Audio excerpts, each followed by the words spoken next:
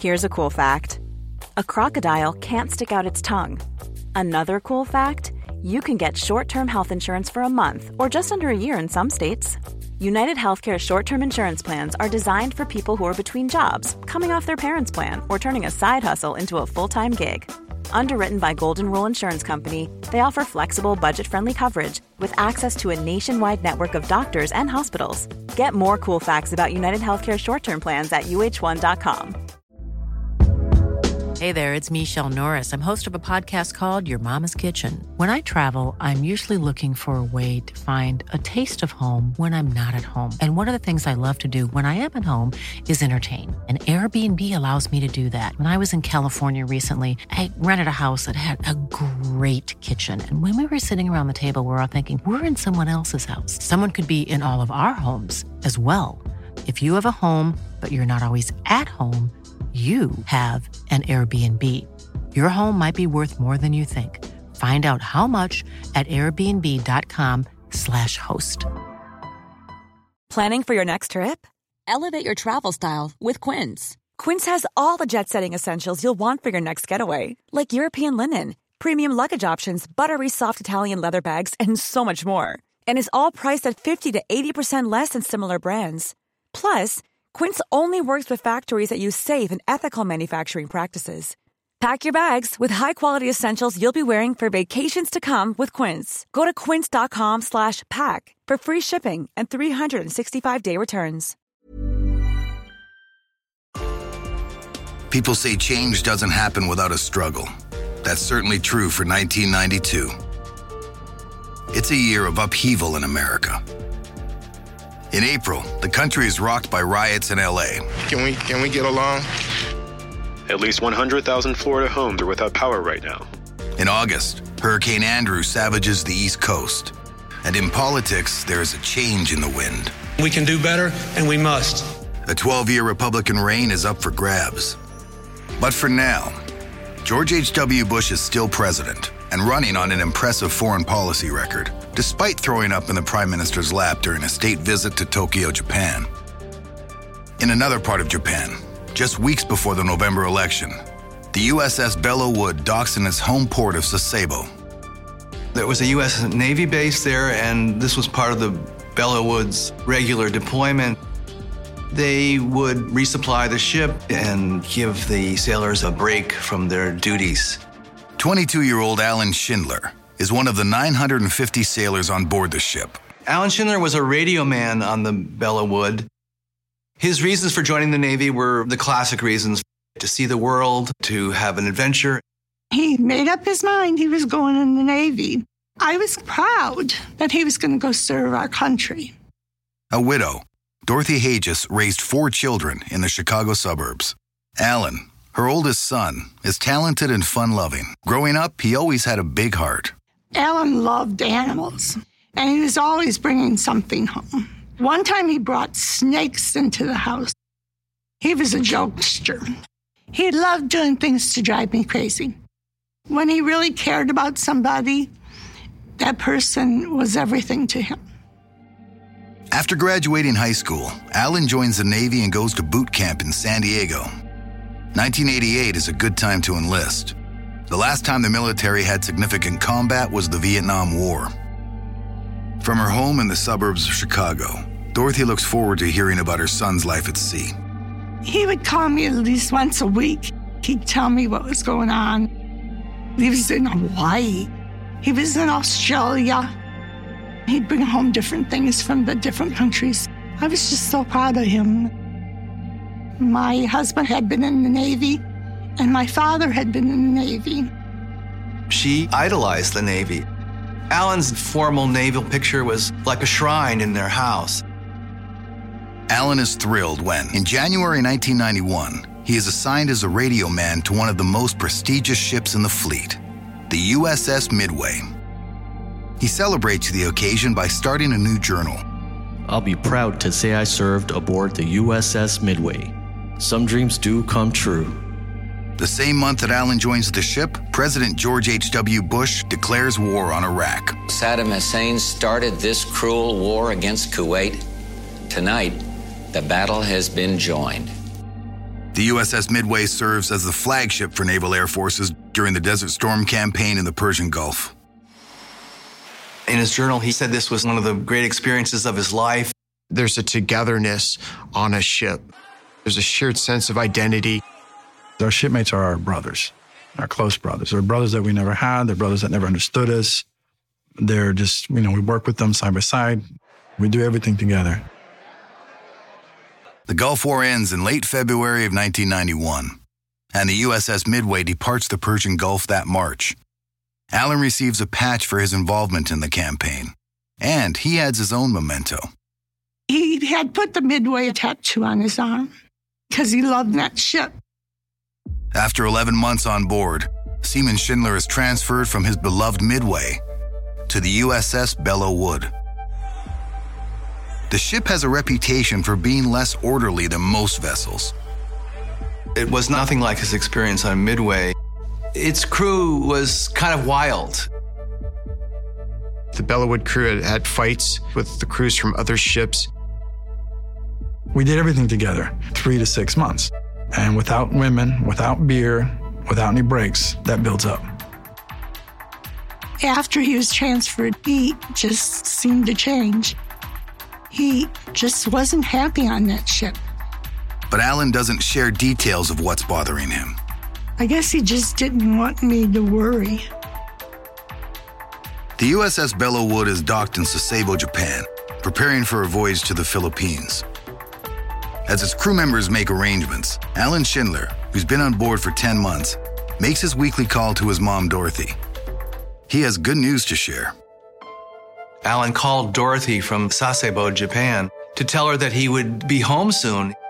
He told me he'd be home for sure before Christmas, but he didn't tell me why he was getting out. He had met with the ship's lawyer, and the paperwork was in process for him to leave the Navy. Dorothy thinks it's odd he would be leaving the Navy before his tour ended, but doesn't press for details. And after the usual 8 or 9 minute conversation, mother and son hang up. He was excited that he would soon see his mom. He wanted to be with the family. The next day, Dorothy is at her home in Chicago. I had been at my church helping with the youth program. All of a sudden, there was a knock on the door, and it was the sailor. Anyone knows that if a sailor comes to your house, that something terrible's happened. He told me that my son had been killed in Japan. He wouldn't tell me anything else. Dorothy questions the sailor about her son's death.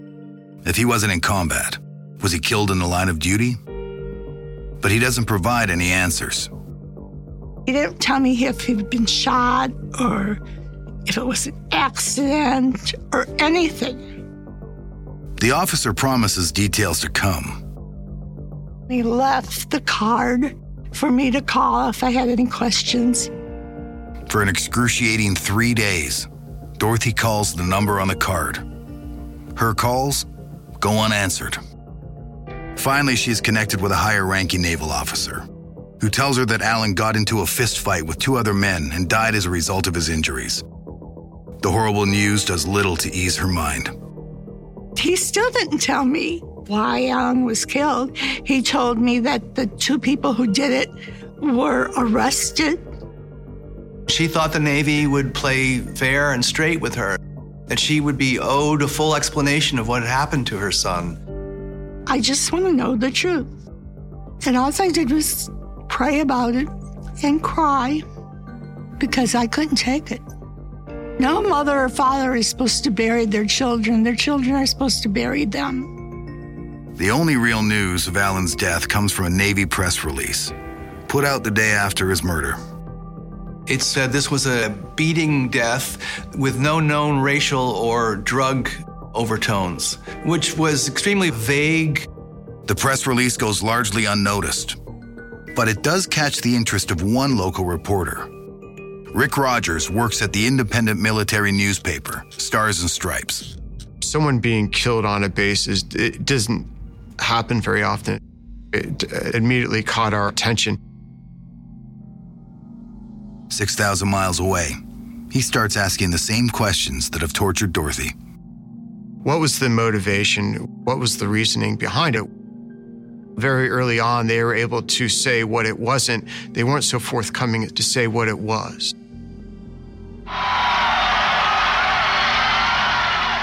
I accept tonight the responsibility that you have given me to be the leader of this, the greatest country in human history.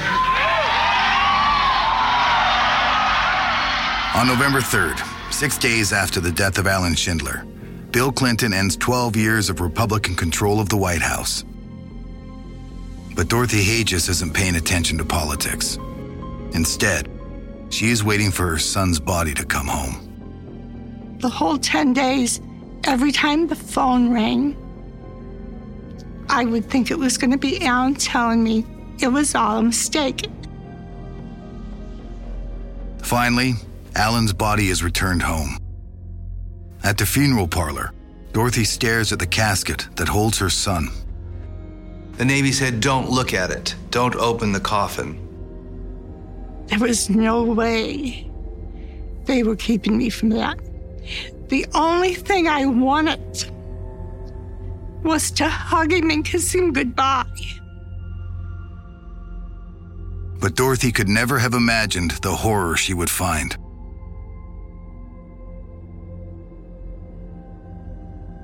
Alan's face was completely smashed in. The shoe print was embedded in his face. Dorothy is sure of one thing. This was no fist fight. This looks like murder.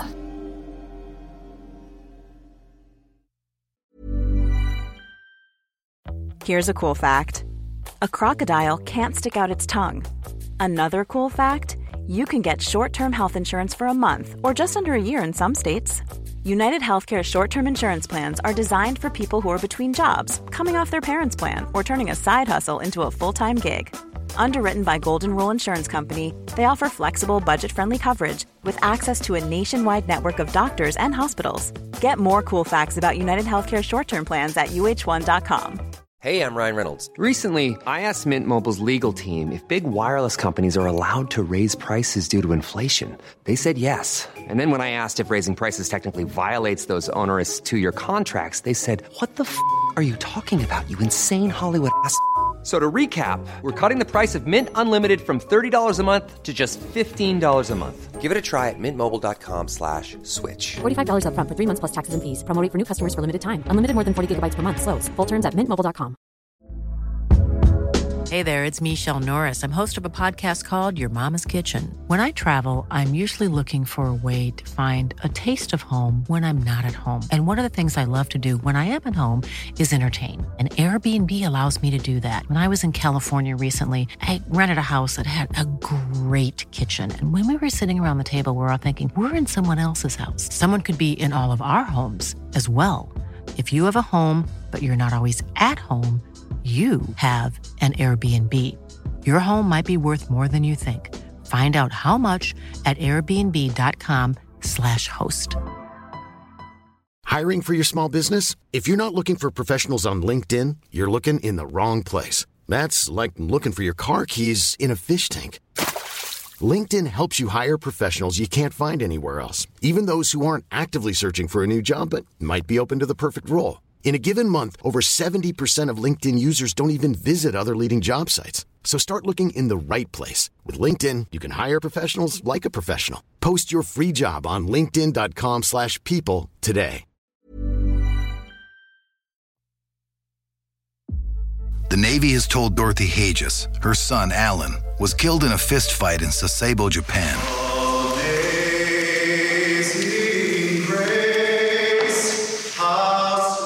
150 of his loved ones attend his service.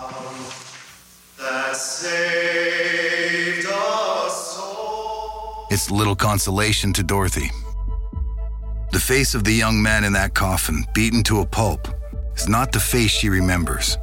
I couldn't even tell you that was my son. That was a body in that coffin with a uniform on. The Navy hasn't shared any information about what actually happened to her son.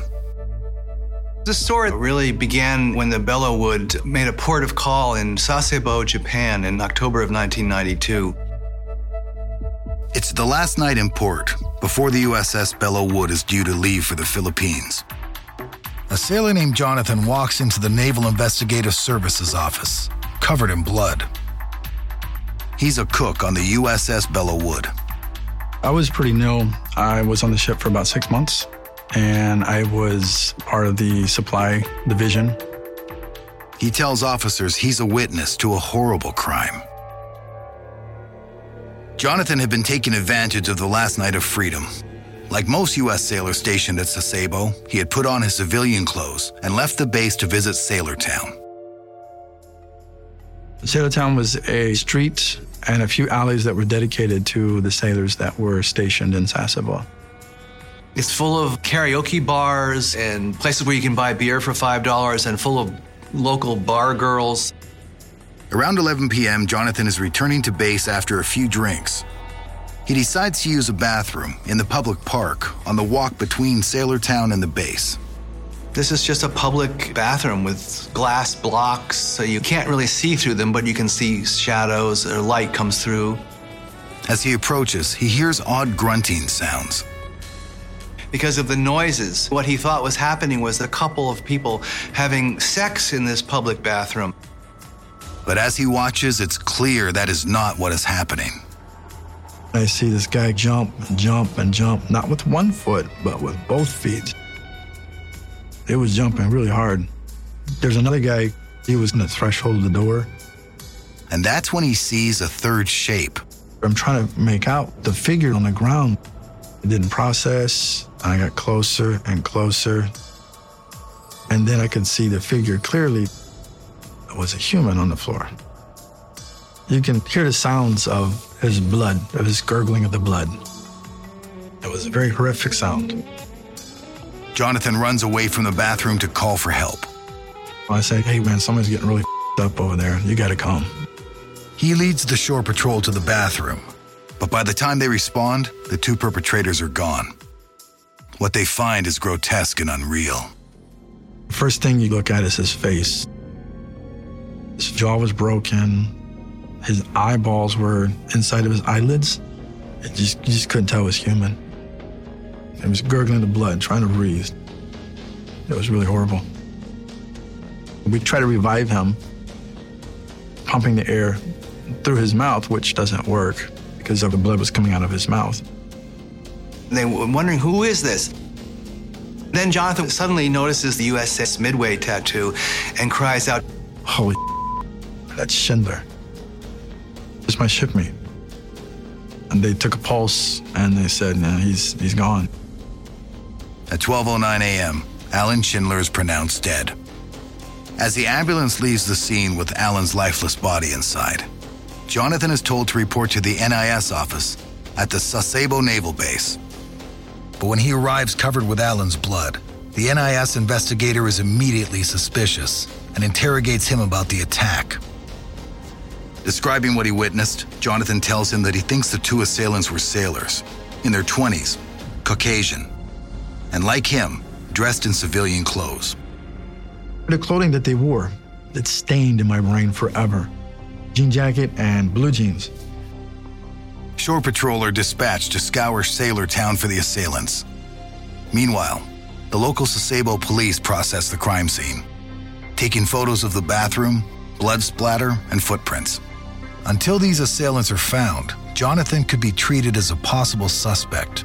He's sent back to the ship, but his night is not over yet. I was told to go talk to the XO. The XO is the executive officer. He's unsure what to expect when he's directed to the office of Captain Douglas Bratt, who's there with the XO. It was just like a movie. The executive officer was sitting there, and the captain was in the back, smoking a cigar. Jonathan again is asked to describe what he witnessed, and by the executive officer's demeanor, it's clear he's no longer a suspect. The executive officer explains to me whatever happened in that park, you are not to tell anybody, not even your friends, not the media, not your family, nobody. Keep it secret. because we don't want what happened to that guy to happen to you. While the body of Seaman Alan Schindler is on its way to be autopsied, the Bellewood departs for the Philippines as scheduled. On board is a frightened Jonathan who witnessed Alan's murder and fears the assailants may be fellow sailors. I was afraid for my life. I didn't know if the killers were on the ship or not on the ship. While Jonathan is watching his back, he gets tasked with cleaning out Alan's belongings. But the XO did instruct me to go down to Alan's locker, whatever was in Alan's locker, like his diary. I was to put everything in a plastic bag for Alan's mother. The Navy puts out a sparsely worded press release on the crime, stating 2 men had been arrested. Rick Rogers writes it up. We didn't know who they were, but that's not surprising. The Navy and law enforcement in general, they may hold off a little bit until they charge somebody. They're just being held for suspicion. The question was, what was the motivation? There is no explanation for the assault in the release. I recall being very intensely interested, as my editors were, so I was calling the Navy all the time to get as much information as I can. He's particularly interested in an Article 32, or court-martial hearing. You would find out a lot during an Article 32. They have to go into detail about what happened and motivation and who did what to whom when. The Navy Public Affairs Office assures Rogers they will keep him informed of any hearing. But after a while, his calls go unanswered. The military had tried to put pressure on Stars and Stripes to write pro-military stories. Stars and Stripes was supposed to be an independent newspaper, and it can't be independent if the military is dictating what stories should be done. Rick's investigative instincts tell him that something seems different about this case. Meanwhile, back in the suburbs of Chicago, Alan Schindler's mother, Dorothy Hages, still remains in the dark about what happened to her son. She's beginning to feel that the Navy has forgotten about her son entirely. When my husband had died, who had been in the Navy, I got a letter from the president at the time. When Alan was killed, I didn't receive anything from Bush Sr., and even that hurt. But when she voices her concern with the Navy, they are less than helpful. I was told to don't worry about it, everything was going to be taken care of, not to talk to the press. As she becomes more and more fed up, Dorothy decides to take matters into her own hands. Alan's death changed Dorothy, turned her into a kind of a firebrand. She was left to try to figure out what had happened to her son. She now launches her own investigation, writing to Illinois Senator Paul Simon. We wrote letters and sent them to different senators and congressmen. And going right to the top, a letter is sent to President-elect Bill Clinton. We weren't getting any answers. We want to know what's happening. As Dorothy searches for the truth in Illinois, back in Tokyo, Rick discovers alarming news. I was shocked. I had gotten stonewalled. He finds out that an Article 32, or court-martial hearing, has already taken place for Charles Vins, one of the sailors connected to Alan's murder. There was no public participation or reporters allowed or in the court-martial, something that the Navy attributed to a bureaucratic screw-up. The Navy had unquestionably thwarted the public interest by blocking media. No question in my mind. Frustrated but not discouraged, Rick decides to double down. There are still many questions surrounding this case, and one sailor who is being held but has not been charged. If you're thinking about Alan Schindler's family, shouldn't people really have an idea of what happened? What was the reasoning behind it? And then, a startling revelation comes from a news source. A letter from someone outside the Navy. The letter was the big thing that happened that kind of opened things up. We really got the first glimpse of what the motivation was. Armed with this new information, Rick feels he needs to reach out to Alan's mother. I owed it to her to try to tell her what I had found out. Rogers' call surprises Dorothy, who has been kept in the dark. He shares with her what he knows. that 2 of Allen's shipmates were involved in his death, and that one of them, Airman Charles Vins, has already been court-martialed. I was angry. I was angry with our country. The Navy knew from the time they came to the door and told me that Allen was dead. They knew it was 2 people from the ship that did it, but they didn't tell me. And Rick has more information to share. It came in a letter to his paper from 3 civilians who work as entertainers near Sasebo. Some of the entertainers there had befriended Allen Schindler. They were shocked and horrified to hear about his murder, and even more horrified to realize that the Navy had no intention of disclosing the circumstances of his murder.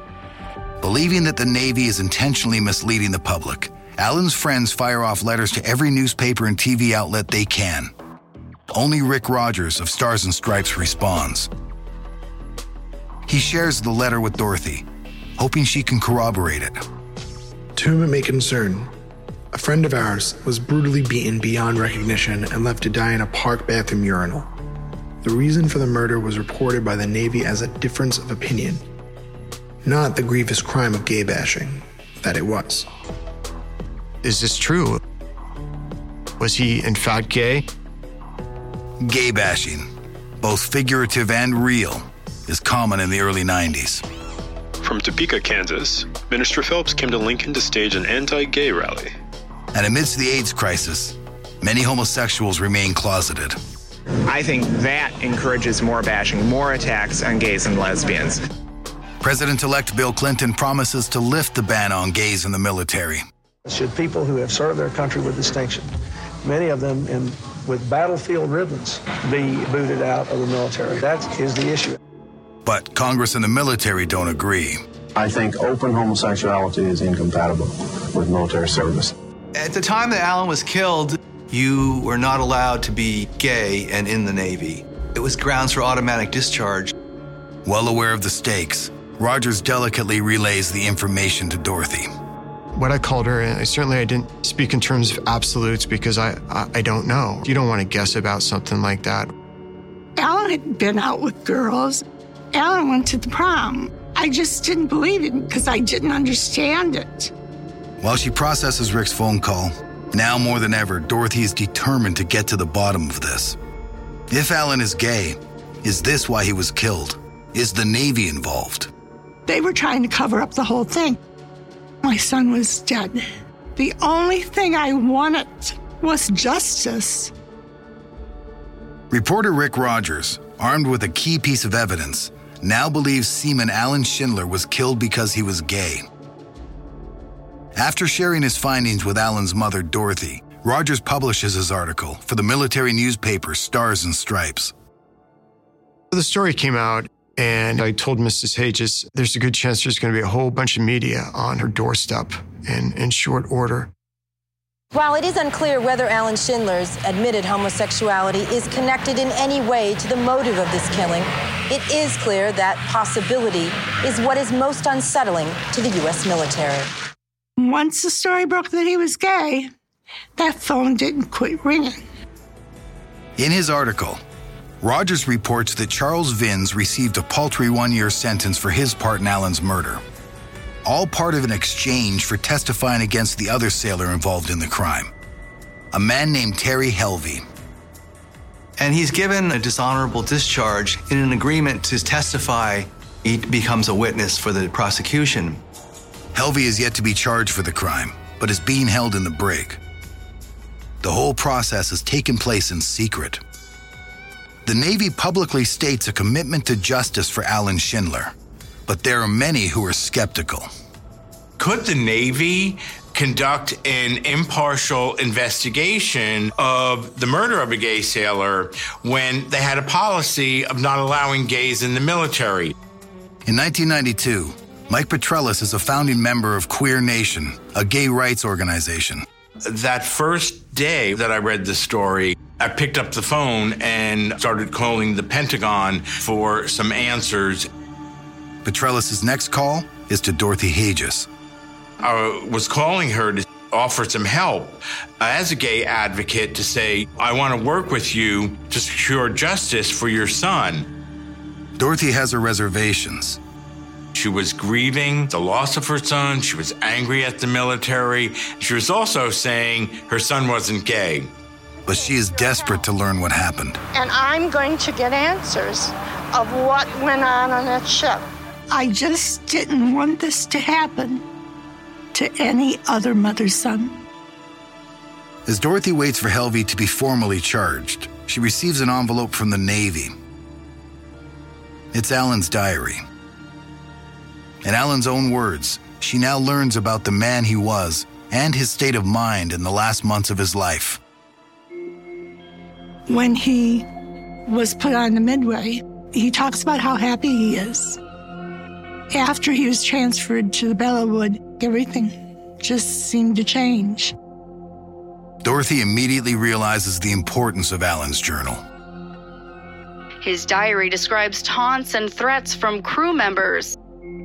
I don't have to worry about dying and going to hell because I'm already there.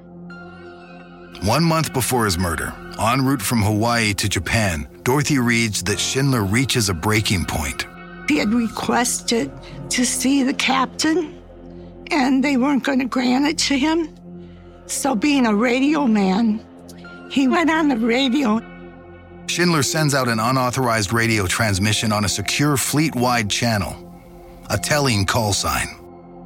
Too cute to be straight. He was acknowledging there and then that he was gay. As a result of this prank message, Alan is called to Captain Brandt's quarters for a proceeding known as a captain's mast. It was a disciplinary event.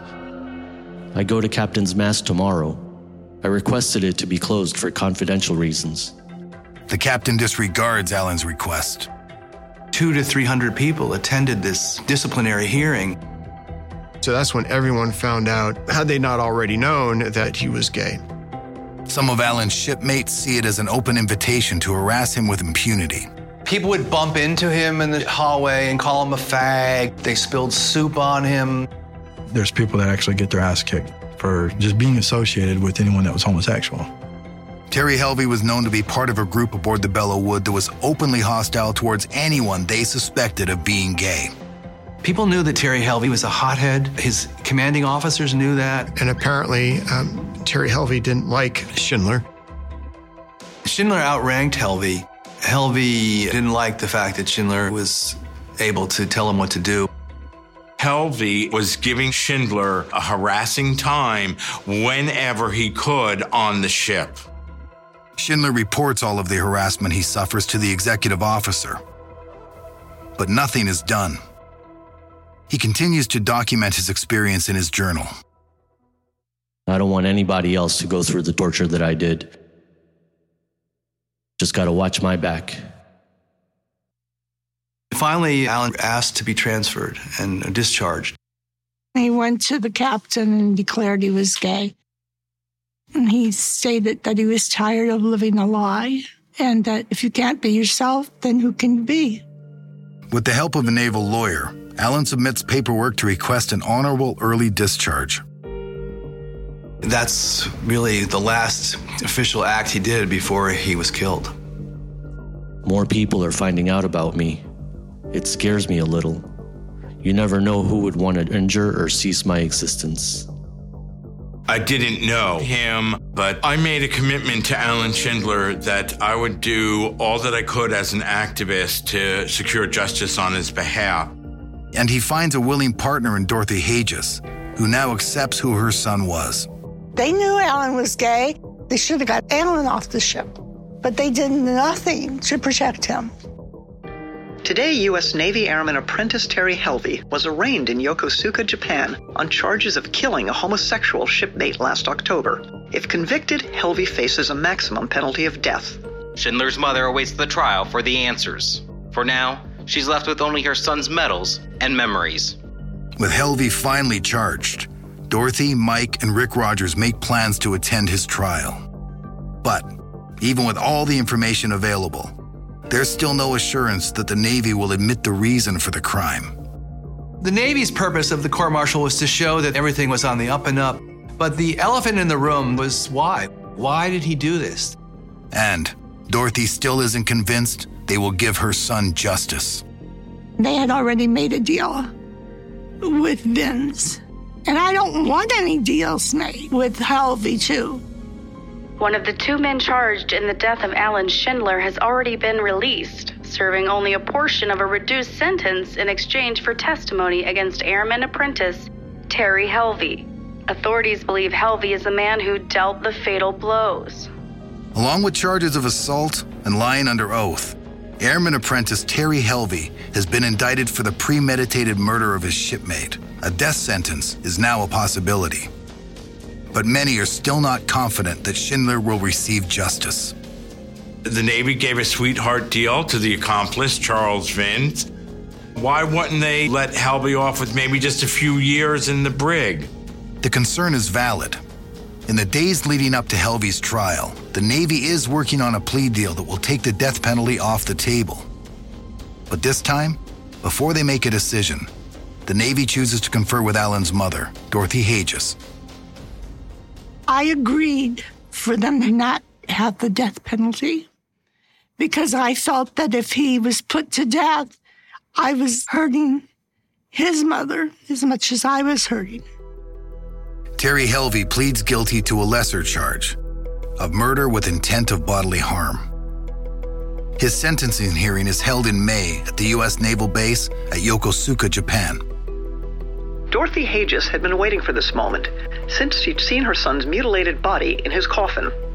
Along with Helvey's disclosure, NIS investigators will testify and provide Helvey and Vin's initial statements, offering Dorothy her first opportunity to learn exactly what happened the night Alan was murdered 7 months earlier. Terry Helvey and Charles Vince admitted to being in the park in Sasebo that night. They had been drinking, heavily drinking. It's nearly 11 o'clock when the park is closing. And they saw Alan Schindler. He was on his way back to the ship, and the two sailors started following Alan. Helvey said to Vince, "Let's go with him." Alan went into the bathroom to relieve himself before he went on the ship. They followed him into the bathroom. Schindler was using the urinal, and Helvey saddled up next to him. Helvey cold-cocked him right in the nose and dropped him to the floor. Vince joins the fray, delivering a kick to Schindler's head. Helvey told Vince to back off because he wanted to do the beating. First, he kicked him several times in the head. Then he worked his way down the body. Vince recalls not being able to watch, and when he leaves the bloody bathroom scene, he sees Helvey using his entire body mass of more than 200 pounds. He stepped on his throat just to make sure he can never breathe again. The autopsy report of Alan Schindler reveals the horrifying details. His heart was bruised. His kidneys were the consistency of mashed tomatoes. It boggles your mind to think of the type of rage that would take to do that to somebody. The forensic pathologist says that Schindler's injuries were similar to what a person would receive from a high-speed car crash. In his interview with NIS after the murder, Helvey is clear about his motive. Helvey talked about not liking the fact that Schindler was gay. Helvey initially thought that would exonerate him. It was okay to beat the living daylights out of a gay shipmate. Near the conclusion of the hearing, Helvey attempts to apologize to the Navy. Terry Helvey broke down in tears. He tried to give a statement and he couldn't continue. He disgraced his ship, his captain. He disgraced the Navy. And finally, he tells Dorothy Hages he's sorry. He said he knew he couldn't take back what he had done. He couldn't bring Schindler back to life. The jury deliberation is brief. Terry Helvey is sentenced to life in prison and given a dishonorable discharge. When the verdict came in, I'm saying, thank you. Thank you, God. All I wanted was a simple act of justice. And I felt like I finally got it. Even with the trial completed, the Navy still refuses to release the full report of the investigation. the Navy exonerated the Navy and basically said the Navy had done nothing wrong.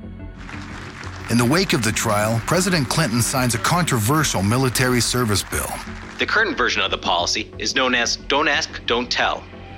It is the best way to proceed because it provides a sensible balance. Really, Don't Ask, Don't Tell would have done nothing to protect Schindler. It really didn't do much to protect any gay sailors as far as I'm concerned.